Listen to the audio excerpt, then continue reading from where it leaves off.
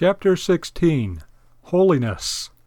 One of the most frequently repeated requirements in the Bible is this: Ye shall therefore be holy, for I am holy. Leviticus 11:45. Again and again, God is described as holy, whereas man is fallen and a sinner. All the same, the commandment is repeatedly made: Ye shall be holy. Basic to this requirement is a central premise of Scripture, namely, that sin is abnormal. God made all things very good, Genesis 1:31, and sin is a deformation and perversion of God's creation. As Gordon Wenham has summarized it, quote, "Though sin and disobedience come more easily to men than holiness, Scripture refuses to countenance the idea that holiness is somehow unnatural.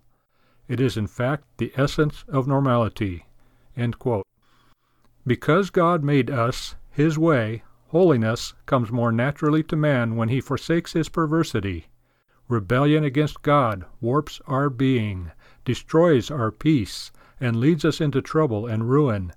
To believe and obey God is what we were created to do, and anything else warps our being.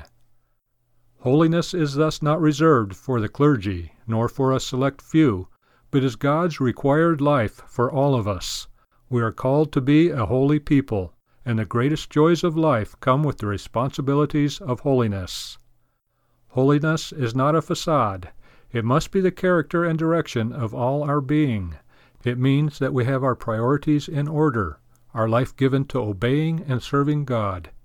The Westminster Catechism begins with a great sentence, quote, "Man's chief end is to glorify God and to enjoy Him forever." End quote. There is no holiness without that joy.